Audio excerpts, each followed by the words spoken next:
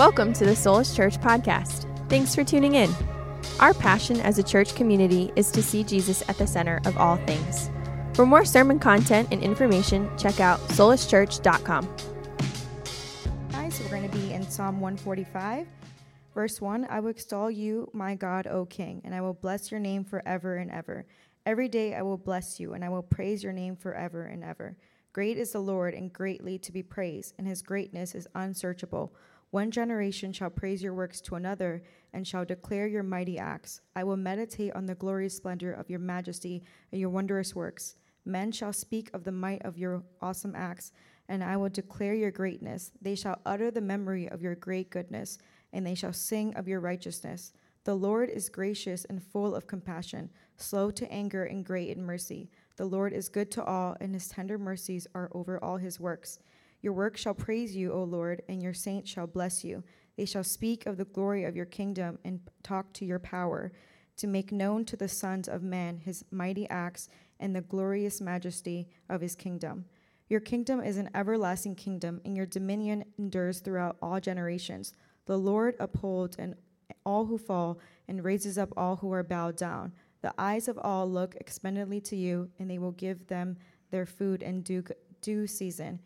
You open your hand and satisfy the desire of every living thing. The Lord is righteous in all his ways, gracious in all his works. The Lord is near to all who call upon him, to all who call upon him in truth, who will fulfill the desire of those who fear him. He also will hear their cry and save them. The Lord preserves all who love him, but all the wicked he will destroy. The mouth shall speak the praise of the Lord, and all flesh shall bless his holy name forever and ever. This is the word of the Lord. And just a little, instructional background context stuff for what we're going to look at here. Psalm 145 begins a section of the Psalms where it's this collection of these psalms of praise. They're oriented around praising God for who he is. And this collection begins with this psalm, which is the last psalm ascribed to David. All right, so that's what we have this morning. There's some, they're called orphan psalms. There's some other ones that come after that we don't know exactly who wrote them. It's likely that they were penned by David. But this psalm that we just read this morning is the last psalm ascribed to King David, who is called the sweet psalmist of Israel. And if you need a little bit more background, let me also share that the book of Psalms, it is an ancient songbook. We've called it the playlist of the people, all right? This is the hymnal of the Hebrews. This is the jams of the Jews.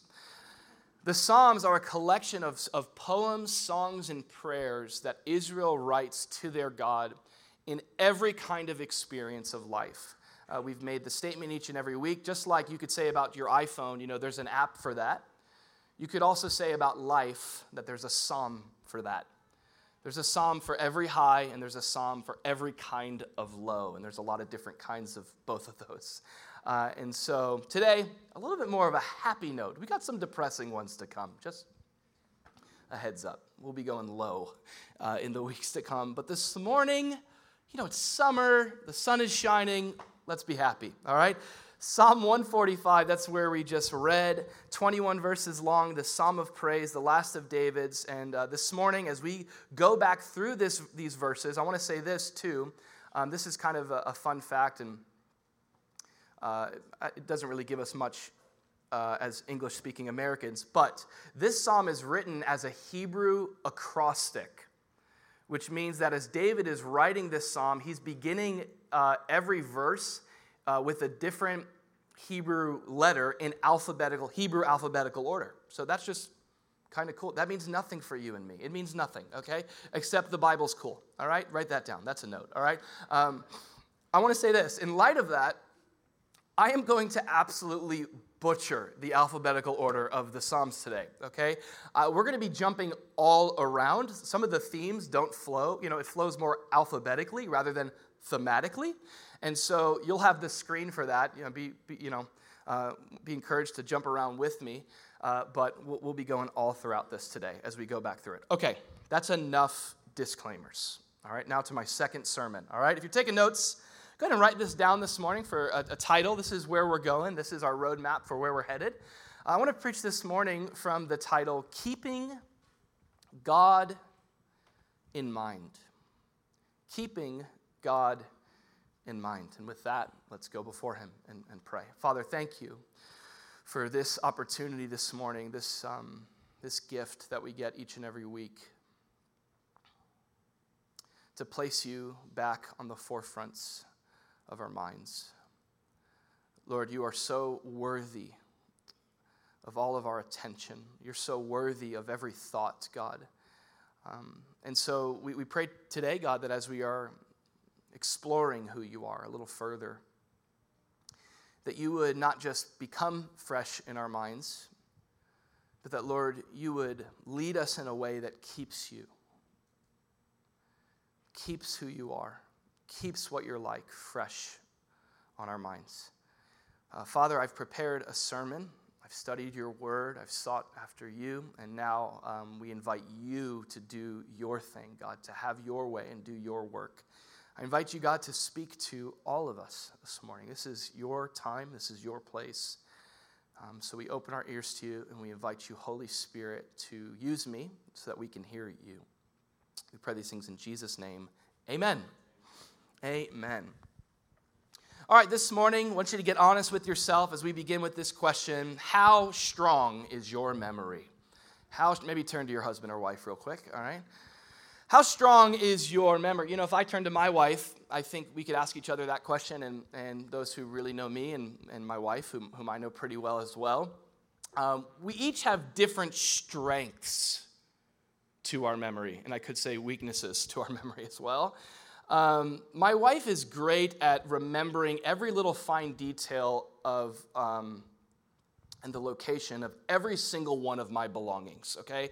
I don't know, right now, I don't know where anything is, just so you know. At this present moment, I don't know where my kids are. I think they're in the kids ministry, you know. I don't know, like, my keys. I think they're in the back somewhere. You know, I think it's a sign of genius is losing things. I've read that somewhere. I remember reading that. Sorry. But for the most part, my wife is just so sharp in that area. She's so helpful for that. You know, it's over here. You left it there. I hung them up there. All right. And so, like, all day long, if you've spent some time in our house, I feel like some family members can affirm this, that it's like Brittany's always locating what Andrew's lost. And also, she's really good at, like, the calculated list thing. Like, she can go to the store. The thing she plans on getting, she gets. It's amazing. It's a spiritual gift almost. Like, she doesn't come home like, oh, I forgot the organic potatoes or whatever. Is that a thing? I don't know. But now me, on the other hand, my memory suffers with a verbal list of something to get. Like, if you send me with a list of 10 things, maybe you'll get one thing. Maybe I'll come back with it. I'm very keen on walking into a room and forgetting why I got into that room in the first place. Anybody else like that? You're like, I feel like I was like save the world or something. I don't remember. Like, what am I doing in here? Like, something important or whatever, you know? And I also, like, I don't know if you're like this, but I think one of the worst forms of human suffering is not being able to remember that thing you really wanted to say, like 2 seconds ago. You know that thing? Where you're like, oh, no, like, it's gone, right? And you try, like, I've tried all the tricks. I can't move on. Like, if you want to go on to the next topic of conversation, just leave. I'm done. I'm done with the conversation until I recall that simple thing that I've forgotten. It's interesting. I know we could all go around and we all could even point to our significant others, friends and family, and we could point out that we all have different strengths and or weaknesses to our memory. Generally speaking, there's some variety. I would submit, however, that when it comes to a relationship with God, when it comes to spirituality, there is one aspect that we all have in common with our memory. And it is this. It is the tendency in our memory to forget God. One thing we all have in common, and also it may come on in a lot of different ways, but it's the tendency for God to slip our minds, for who God is specifically, to what he's done, to sort of slide out or at least slip to the back. I think if we were all honest, we could admit that we struggle to keep who God is at the forefront. It's at least not a default, especially even when we wake up in the morning. There's days where I wake up thinking about the Lord.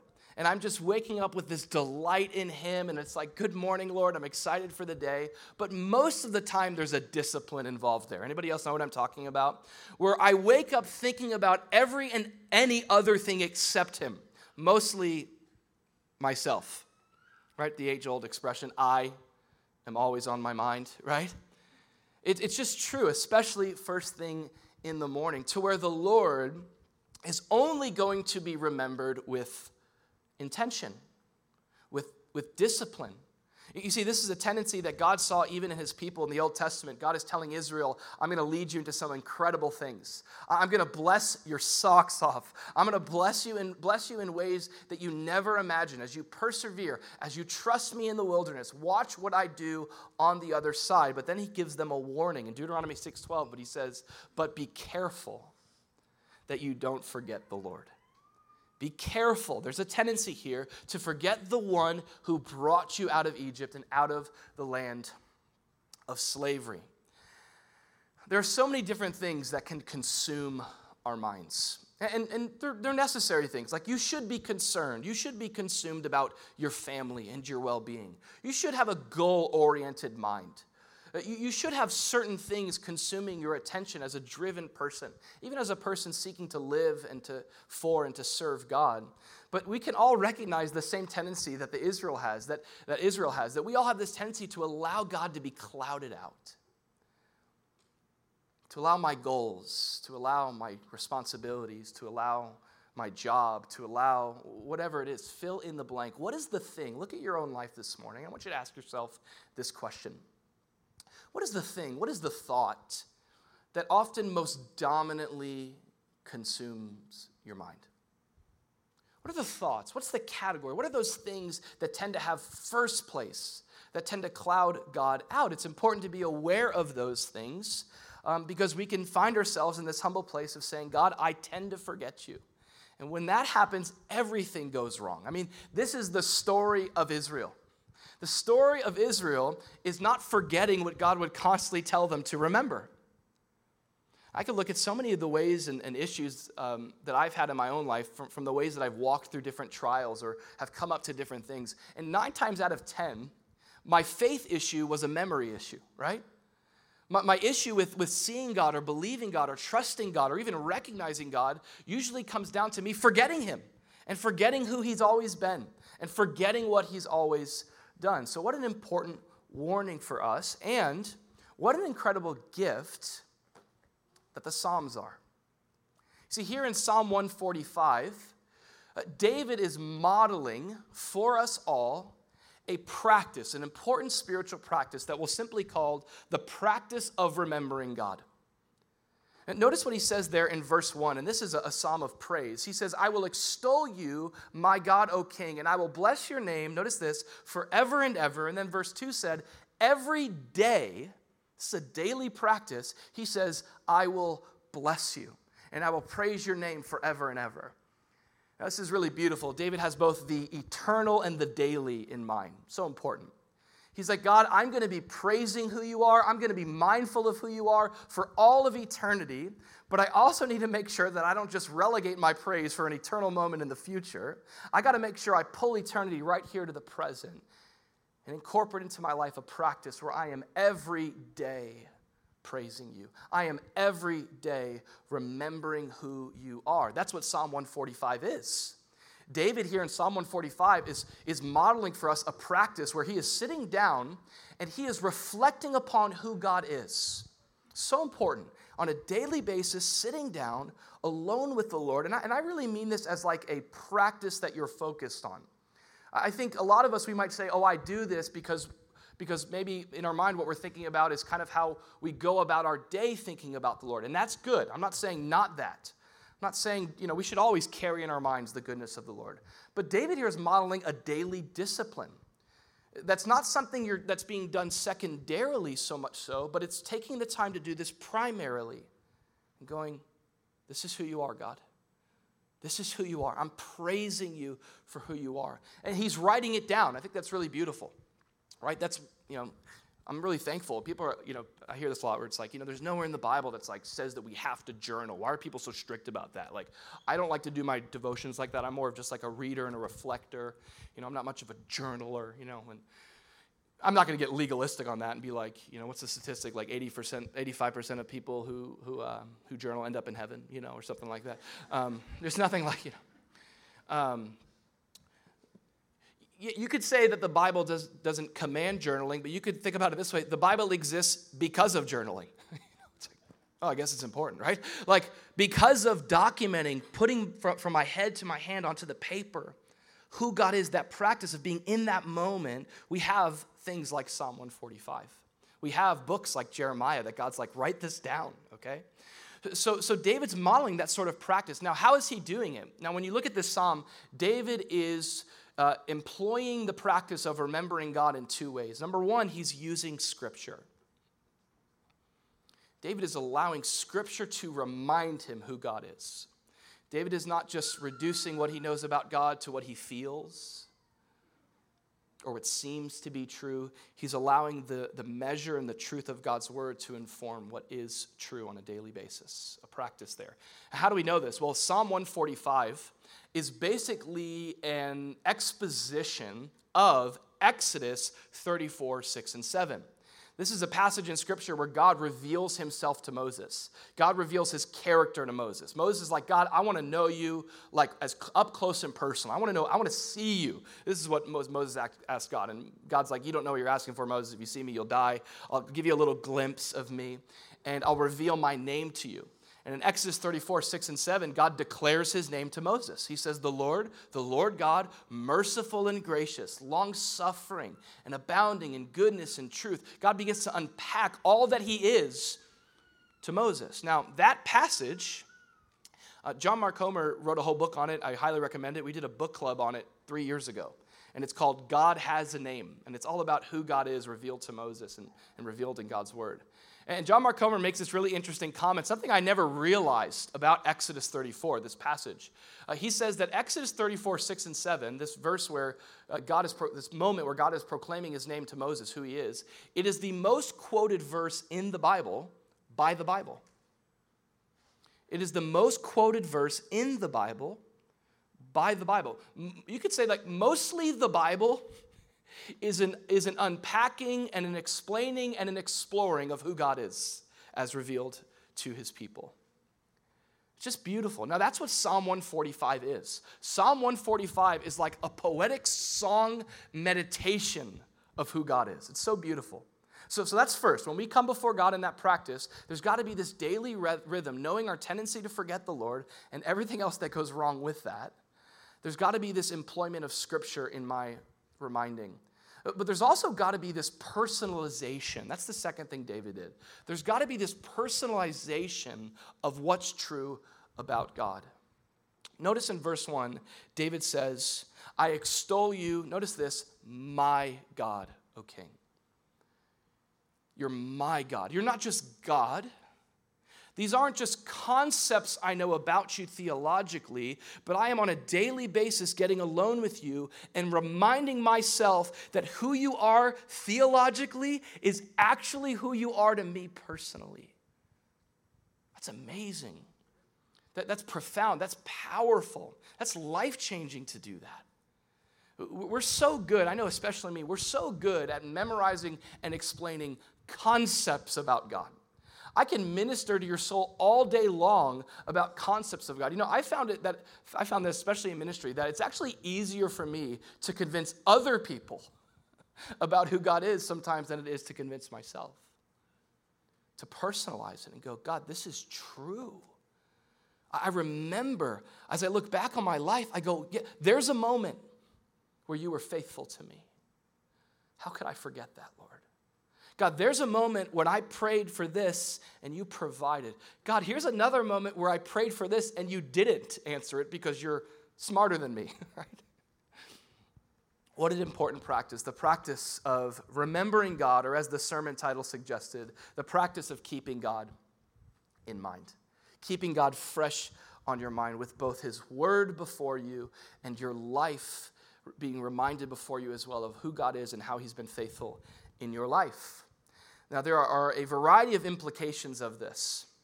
Having God fresh on your mind, according to Isaiah 26:3, for example, I love this. It's a pathway to peace. Isaiah 26:3 says that you will keep him in perfect peace, whose mind is stayed on you because he trusts in you.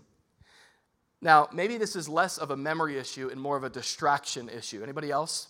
The whole stayed on you thing, it's like I can remember things, but then that thing comes in the way. And all of a sudden I get distracted. But what a promise, what an implication of keeping God fresh in our minds. One of the results, peace. How much turmoil in your life today is just connected to what you've forgotten about God? How much peace could flood your soul on a daily basis if you reminded yourself of who God is right now? Not just theologically, but to you personally. It's a pathway to peace. Now, we also see in Psalm 145 that it's a pathway to praise. That's what this whole psalm is. Psalm 145, it's a psalm of praise, right? And we read that. I'm going back to the same verses over and over again. But David's praising the Lord. He says, I will extol you. He says, I will bless your name. So there's this decisiveness that David has. I'm going to do this, God. I'm going to praise you. I'm going to extol you. I'm going to bless you. Every day I'm going to do it. I'm going to praise you. I will praise your name forever and ever. But the reason why David is so decisive in this is because he's convinced about who God is.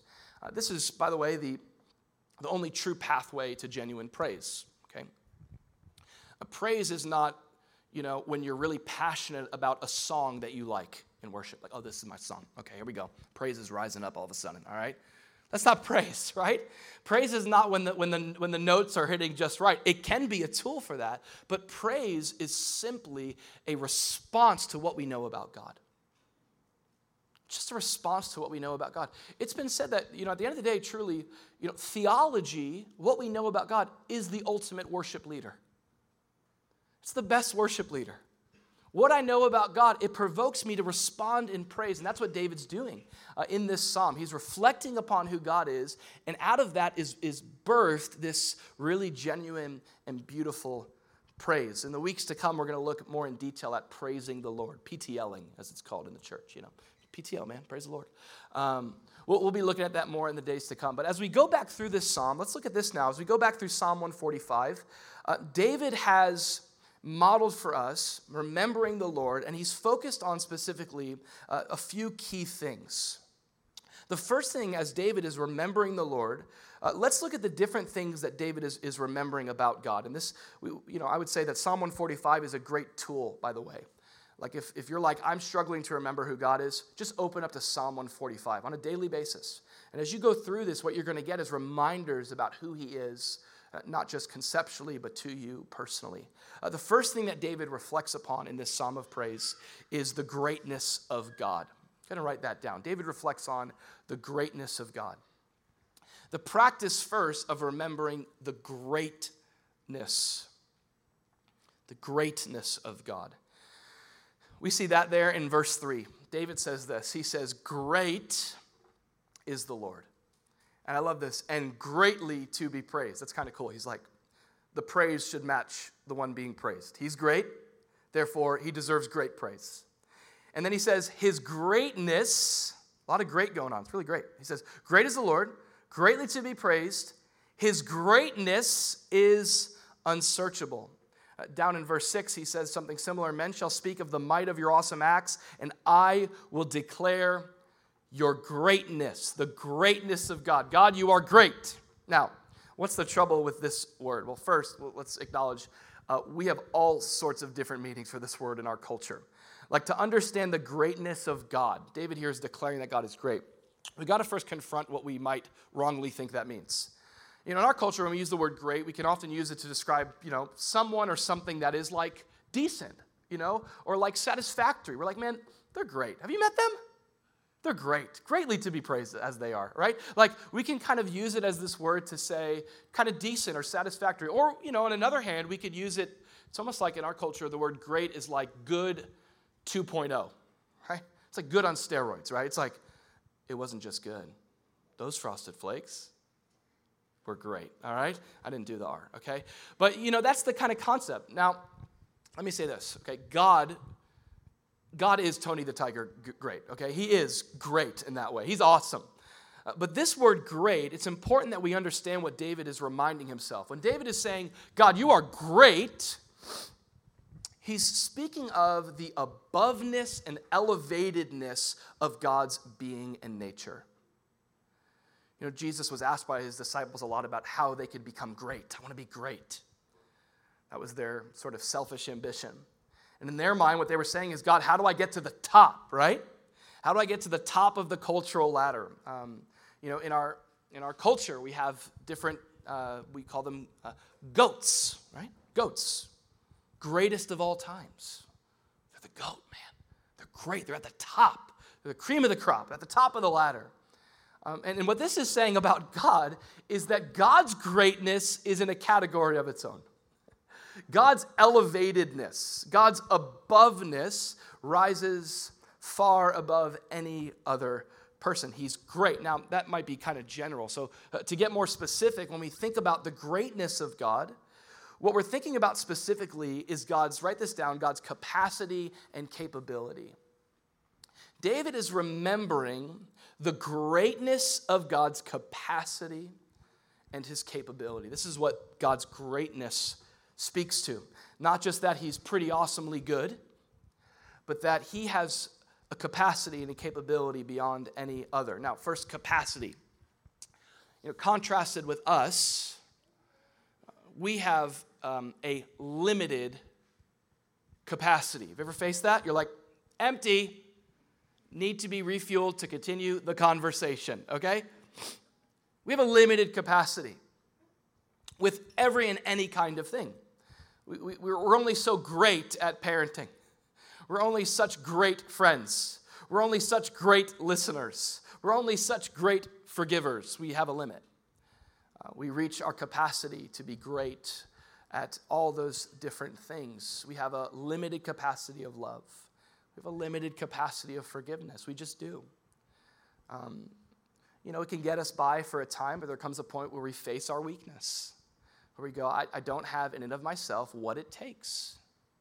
Now, contrasting ourselves with God, we could say his greatness, his capacity, the psalmist says, is unsearchable.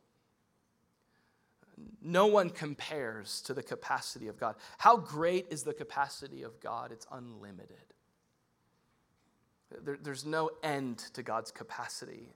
And the scriptures are constantly wanting to remind us of this about God's greatness, that God isn't just loving, but he loves us with a great love. Even in this psalm, as you go through it, there's different verses in this very psalm that say that God isn't just good, but he's great in goodness. He's not just powerful, but he has great power. One of my favorites is Ephesians 2:4 rather.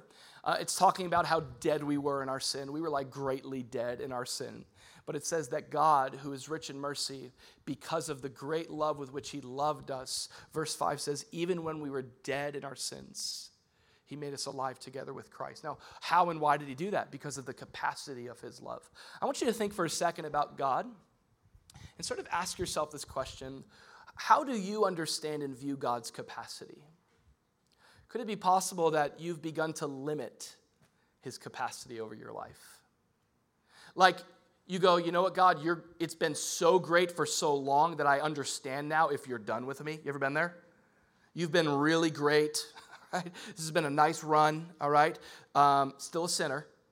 Looks like that is a thing. So I know you've been really great. Now, if you want to continue to be great, I'll allow you to, but I get that there comes a point. Now, that's how we can think, right?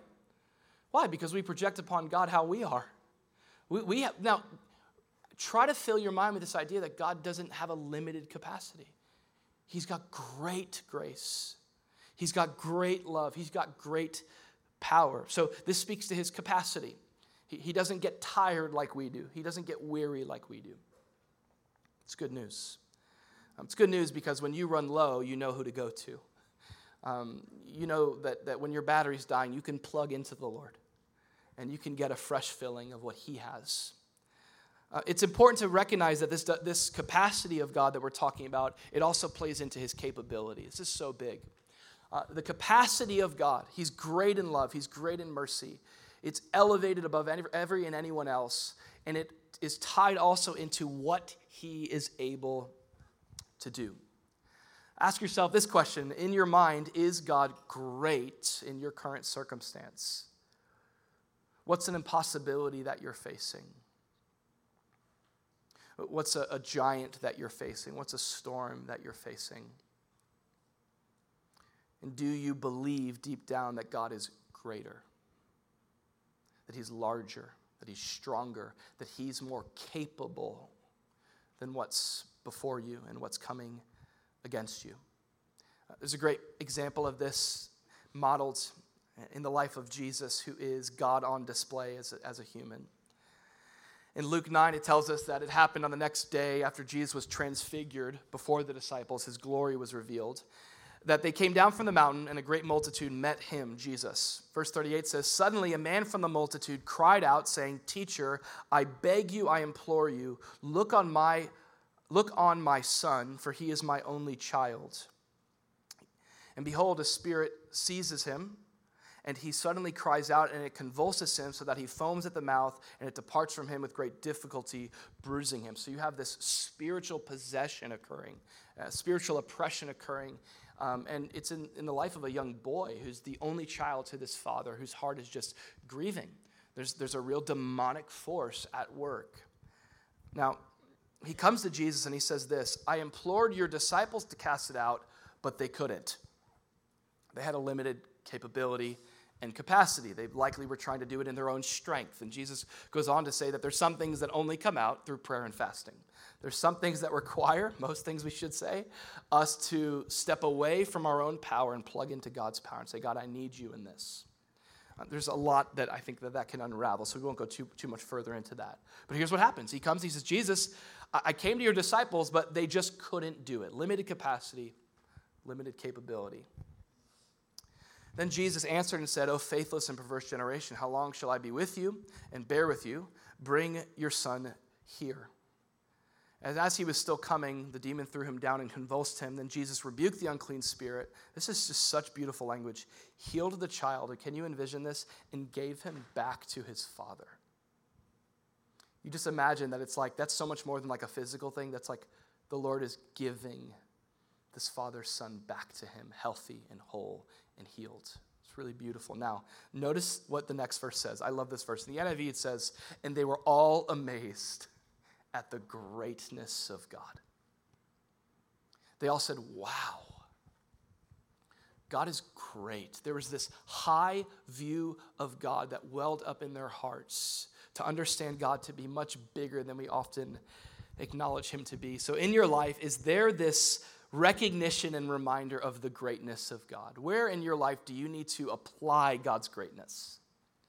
Where could it be possible do you have some things that are looming too large? And you've got to just stand them up, next to God. Stand them up next to God. It's like, my kids, they think I'm pretty tall, And I affirm that. I'm like, yeah, you got it right, I'm the tallest person in this house, But if you were to stand me up next to Jordan Ross in the back of the room, okay, any of us, I would not look as tall, a little smaller, a little shorter, okay? And it's true. A lot of the things we're looking at, they look so big because we're not putting them next to God. We're not comparing them next to the greatness of God. So where in your life do you need to apply the thought and the prayer of God's greatness? David says, remember God's greatness. Now, it's more than that. He also leads us to remember not just the greatness of God, but also the glory of God. This is a beautiful reflection that David then leads us to remember. We think about how great God is, and then reflecting on how great God is, David reminds himself of how also glorious God is. The glory of God. Notice what he says there in verse 5 as I butcher this acrostic Hebrew psalm. In verse 5, "I will meditate on the glorious splendor of your majesty." That's what David's thinking about. All right, he's going, I'm thinking about how glorious you are as king. Isn't that awesome? I'm going to think about how glorious you are and on your wondrous work. So again, sorry, jumping around here, but look at verse 10. "All your works shall praise you, O Lord, and all your saints shall bless you. They shall speak of the glory of your kingdom and talk of your power, to make known to the sons of men your mighty acts and the glorious majesty of your kingdom. Your kingdom is an everlasting kingdom, and your dominion endures throughout all generations. So David goes from thinking about the greatness of God to then going, God, in your greatness you are glorious. You're just glorious. Now, the glory of God, this is one of those words that's often overused and mostly underdefined. And part of that is because there's a lot of different understandings of what we mean when we say the glory of God. That Moses said to God, God, show me your glory. Here David's going, God, you're so glorious. We're going to celebrate the glory of your kingdom. But if there's one concept that most every Christian and theologian and scholar agrees upon in regards to what David is talking about here when he's talking about the glory of God, it's this idea that when the Bible talks about God's glory, it's really speaking of, you could say in simple terms, it's speaking of his beauty. Just simple, his beauty. This is someone who's really encountered God. The famous Tim Keller quote, religious people find God useful. Christians find God beautiful. They've beheld who he is, and they're like, that's glorious. God is beautiful. There's times in Scripture where people come face to face and they encounter the glory of God, which John Piper loves to talk about this. And one of the things he says about the glory of God is he uses these big terms. He says this, he says, the glory of God is the beauty of God emanating from God's character. So think of like God is the sun, his glory is the rays. And it brings warmth, it brings heat. It affects us. Who God is must change us. Now, one of my favorite examples of this in all the Bible is a guy named Isaiah. Isaiah's whole life was transformed when he encountered the glory of God. In a nutshell, God went from a concept to a reality. God went from like, oh, there is a God that he's like that. Okay. Now here's what happens. Isaiah 6, this is an interesting picture here of encountering God's glory. It says this, in the year that King Uzziah died, Isaiah says, I saw the Lord sitting on the throne. So this is similar to David's language describing the royalty of God, the glory of his reign and his rule and his kingdom. And he was high and lifted up, so AKA pretty great, all right? And the train of his robe filled the temple. Keyword here is Isaiah's like, I saw the Lord. I had a vision of God. Above it stood seraphim, or angels. Each one had 6 wings. With 2 he covered his face, with 2 he covered his feet, and with 2 he flew. And one cried to another and said, notice this, holy, holy, holy is the Lord of hosts. And notice the connection. The whole earth is full of his glory. The substance, holy. The rays coming from the sun, the beauty, it's glory. Now, this is the only thing in the Bible, only time that God is described 3 times, it's the word holy. The Bible doesn't say that God is love, love, love. It doesn't say that he's awesome, awesome, awesome, or great, great, great.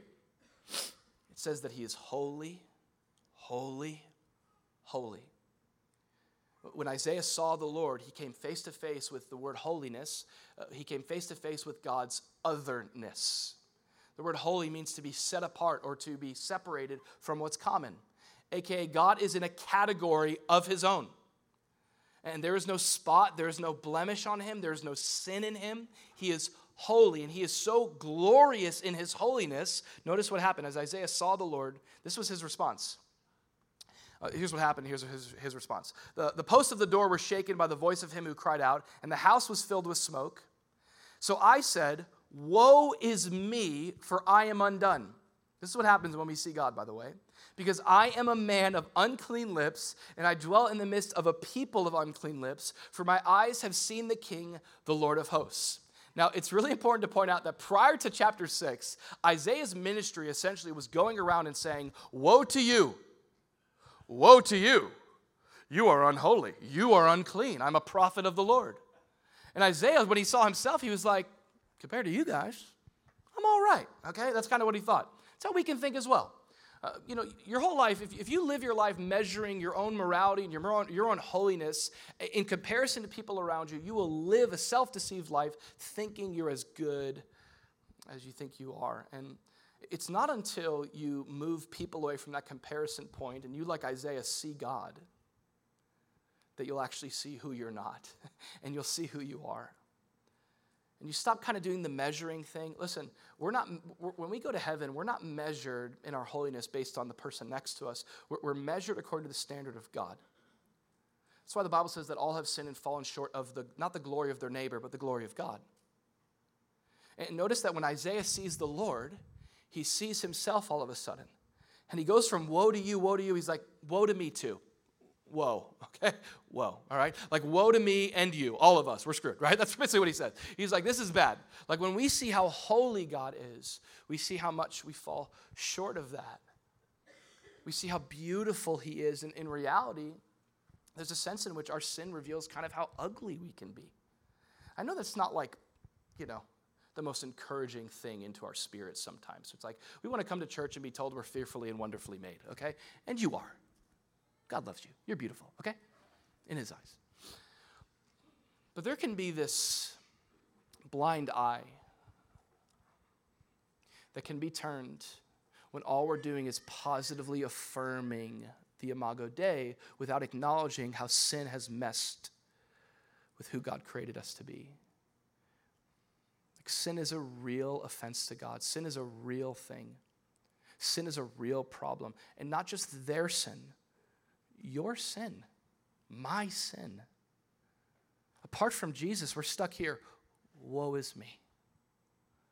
Now, it's been well said that this is the best place to be, by the way. This is what a Christian is. A Christian isn't someone who's met the standard.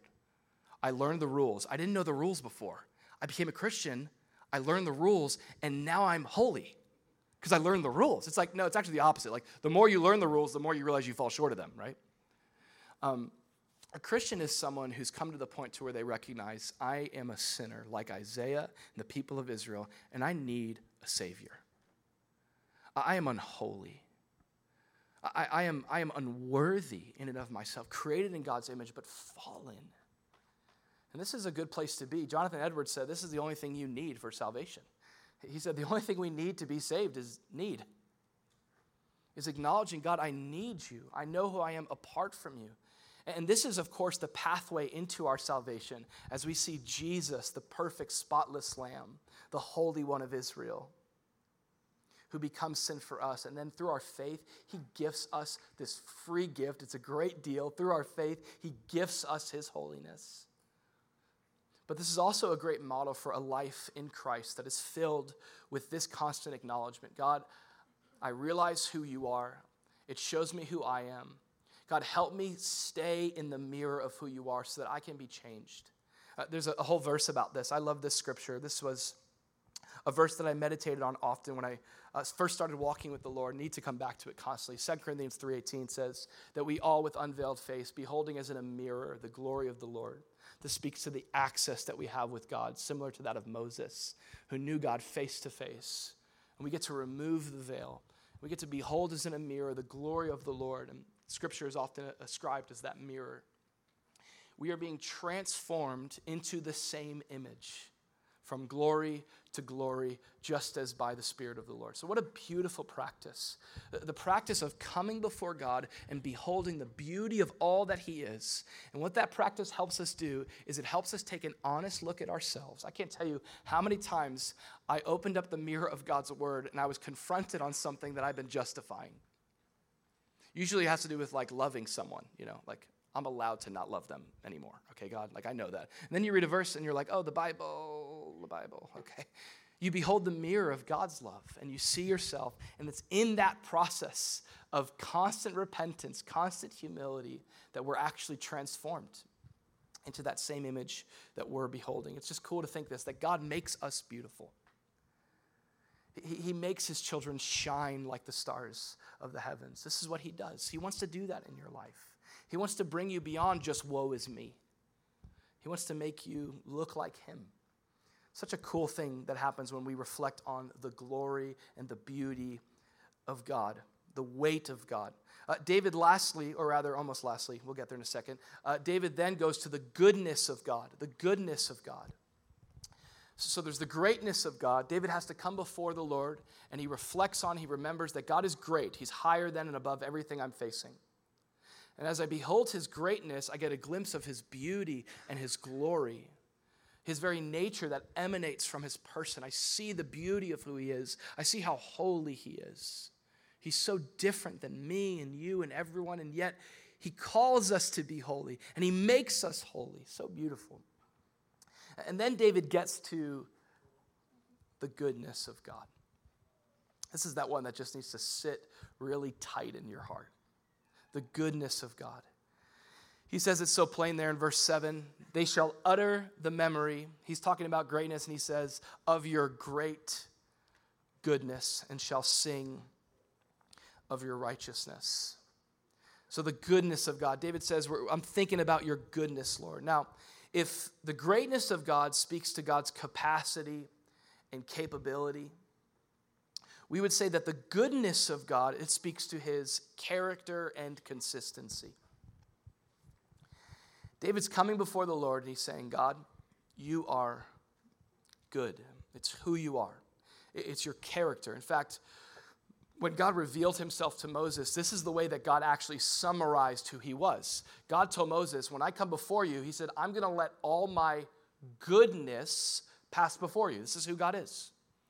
Now, this is another one of those words that we got to be careful with because we can use it in so many different ways to be like, that movie was pretty good. That was good. Ice cream is good. That restaurant, good. How was service today? It was good. How is God? Good. It's like, that shouldn't be in the same category. So what are we talking about here? When we talk about the goodness of God, we're speaking about his very character and his essence. We're talking about how he's that way consistently. The idea here is that for God to be good, for him to truly be good, which Jesus said, there is no one good except my Father in heaven. For God to truly be good, he has to always be good. This is just true. If you're sometimes, perfect, you're not perfect, right? You're not. Now, only God is this way. Only God is perfectly pure in his heart and his goodness. And I don't know if, I don't want to pit some of these against the other, but I know, at least for me, this is the one that I've got to constantly come back to. Because there's a lot of things in life that can feel like they're contradicting this reality. There's a lot of things that we can walk through, and we can become bitter. We can become frustrated. We can become confused. God, I thought you were good. I thought you were good. Now be careful. You were right to think he was good. He is good. Now, part of recognizing the goodness of God is we have to recognize the brokenness of this world. We've got to recognize the broken effect of sin. We've got to recognize that God created this world and he called it good prior to sin entering the system and fracturing everything. The good news of the gospel is this. It's not that God is good because bad things don't happen. It's not that God is good because you don't go through bad things. The good news of the gospel is that despite all the bad things, God's goodness reigns above it all and remains. It remains. It remains for eternity. In the end, can we remind ourselves, sin doesn't win. The goodness of God wins. And this is because of his good news, right? The good news of the gospel, the good work that he has accomplished. This is our anchor in life's storms. That when things are bad and I want an explanation, what I really need is a fresh revelation that God is good. That you're good. And it's true. I can say it. Even though I've been saying it since I was in VBS, you are good all the time, and all the time you are good. It's true. It's true. God, you're good. Now, when we talk about this idea, too, of goodness, I think one of the best ways to think about it is James chapter 1, verse 17. It says this, every good gift and every perfect gift is from above and comes down from, I love this, the Father of lights, with whom there is no variation or shadow of turning. So this is like a masterclass here on the goodness of God. Because God is good, we could trace every good thing back to him as the source of it. If there's something good, it just points to God. He's good. That's where it came from. Additionally, this good God from which all things come, he's called here the Father of lights. I love that. He's the Father of brightness with whom there is no shadow. Okay? So we've explained this before to say, like, when you look at God, I think a great cross-reference to this, I have it up here, is 1 John 1:5. This is the message that we've heard. We declare to you that God is light. This is what this is saying. And there's no darkness at all. He's just good. He's just light. There's not like, God is not like good on the front. Sometimes we could think this, but we're so used to people being perceived as good, but having a hidden agenda or having a hidden motive. Like, there's no dark side that God is hiding. Isn't that great to know? There's not a single spot of dark in him. You know, we think about the Star Wars example.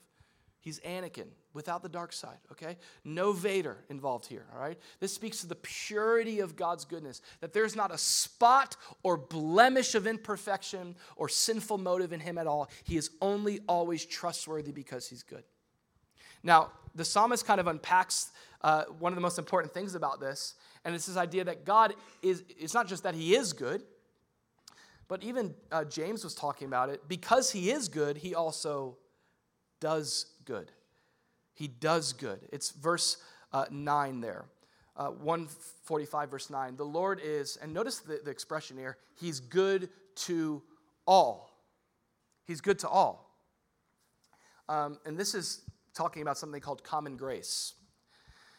That the goodness of God is displayed in the fact, first and foremost, that he has created a world in his goodness for humanity to enjoy, to live in.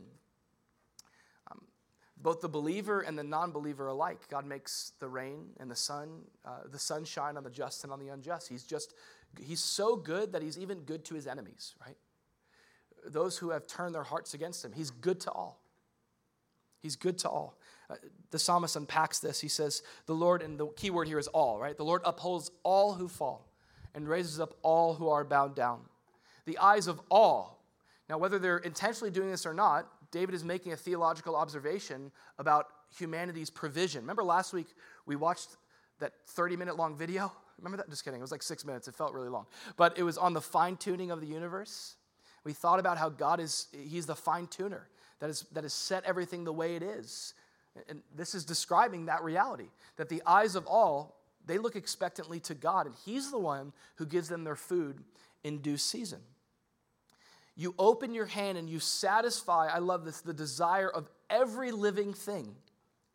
And then he goes on to say, the Lord is near to all who call upon him, and all who call upon him in truth. He will fulfill the desire of those who love him. He will also hear their cry and save him. So David is expounding the fact that God is not just good in his essence, but he's good in practicality. He has been good to every single person on this earth. He's good in what he does. Now, it's important to point out the fact that, I love this idea, that God is good to all. The Lord is good to all. He's good to everyone. Generally, there's common grace. 1 Timothy kind of unpacks this a little bit. I love this verse. It says, for to this end we both labor and suffer reproach because we trust in the living God, I love this, who's the Savior of all men, but especially those who believe. Isn't that cool? So God, right now, if you're not a Christian and you're breathing, God is your Savior. He's the Savior of all men. It's his mercy that allows us to live on this earth even apart from him. That's his mercy and his grace. And whether or not you acknowledge him as Savior, he is your Savior. He saved you in the past. He's saving you presently. He desires all men to be saved eternally. He's the Savior of all men. He does good to all. But I love this. He's like, but especially, special goodness, special salvation to those who believe.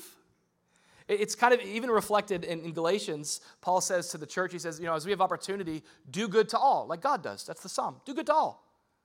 Especially, I love that. It's like special treatment, especially to those who are of the household of faith. And the reason why Paul is describing this and why David is describing this is because God's heart is good towards all of humanity, but God's heart is especially good to his children. He's especially good to his children. He's especially good to his kids. And last week on Father's Day, we got to reflect on this, that he's a good father. He's a God who desires good for his kids. Now, listen, in my life, I definitely desire to do good to all. The danger becomes when we start segregating who we're good to and who we're not. And then we stop looking like our Father in heaven. Jesus taught to love your enemies, to do good to all. Why? Because then you look like God. That's what he's like. But I'd be lying if I didn't say that I'm especially good, hopefully, to my kids. I'm especially good to those who are directly into my life. And I want you to think about yourself then as God's own child, to whom he is especially good to. He's the Savior of all men, but especially you who believe. He's good to all, but especially those who are in the household of faith. He is especially good as a father to his children. Jesus taught, if you then, being evil fathers, know how to give good gifts to your children, how much more will your Father who is in heaven give good things to his own kids who ask him? Now, you go, I know this, but are you remembering this? Is this on the front of your mind? And lastly, I mean at this time, this is the last one. We'll close with the grace of God. Invite the band to come up. This is the last thing, certainly not the least thing, but the last thing that David leads us to remember on a daily basis, the practice of remembering the greatness of God. God, you are greater than what I'm facing. Your capacity and capability is beyond anything I can imagine. There's nothing too hard for you. The glory of God. God, you are beautiful. I don't want to forget how beautiful you are. I don't want to fall into the trap of just using you. I want to behold you and be transformed from that place. The goodness of God. God, I need to remember that you're good. I need to remind myself on a daily basis, because of how much bad I walk through, that you are good all the time. And then the grace of God.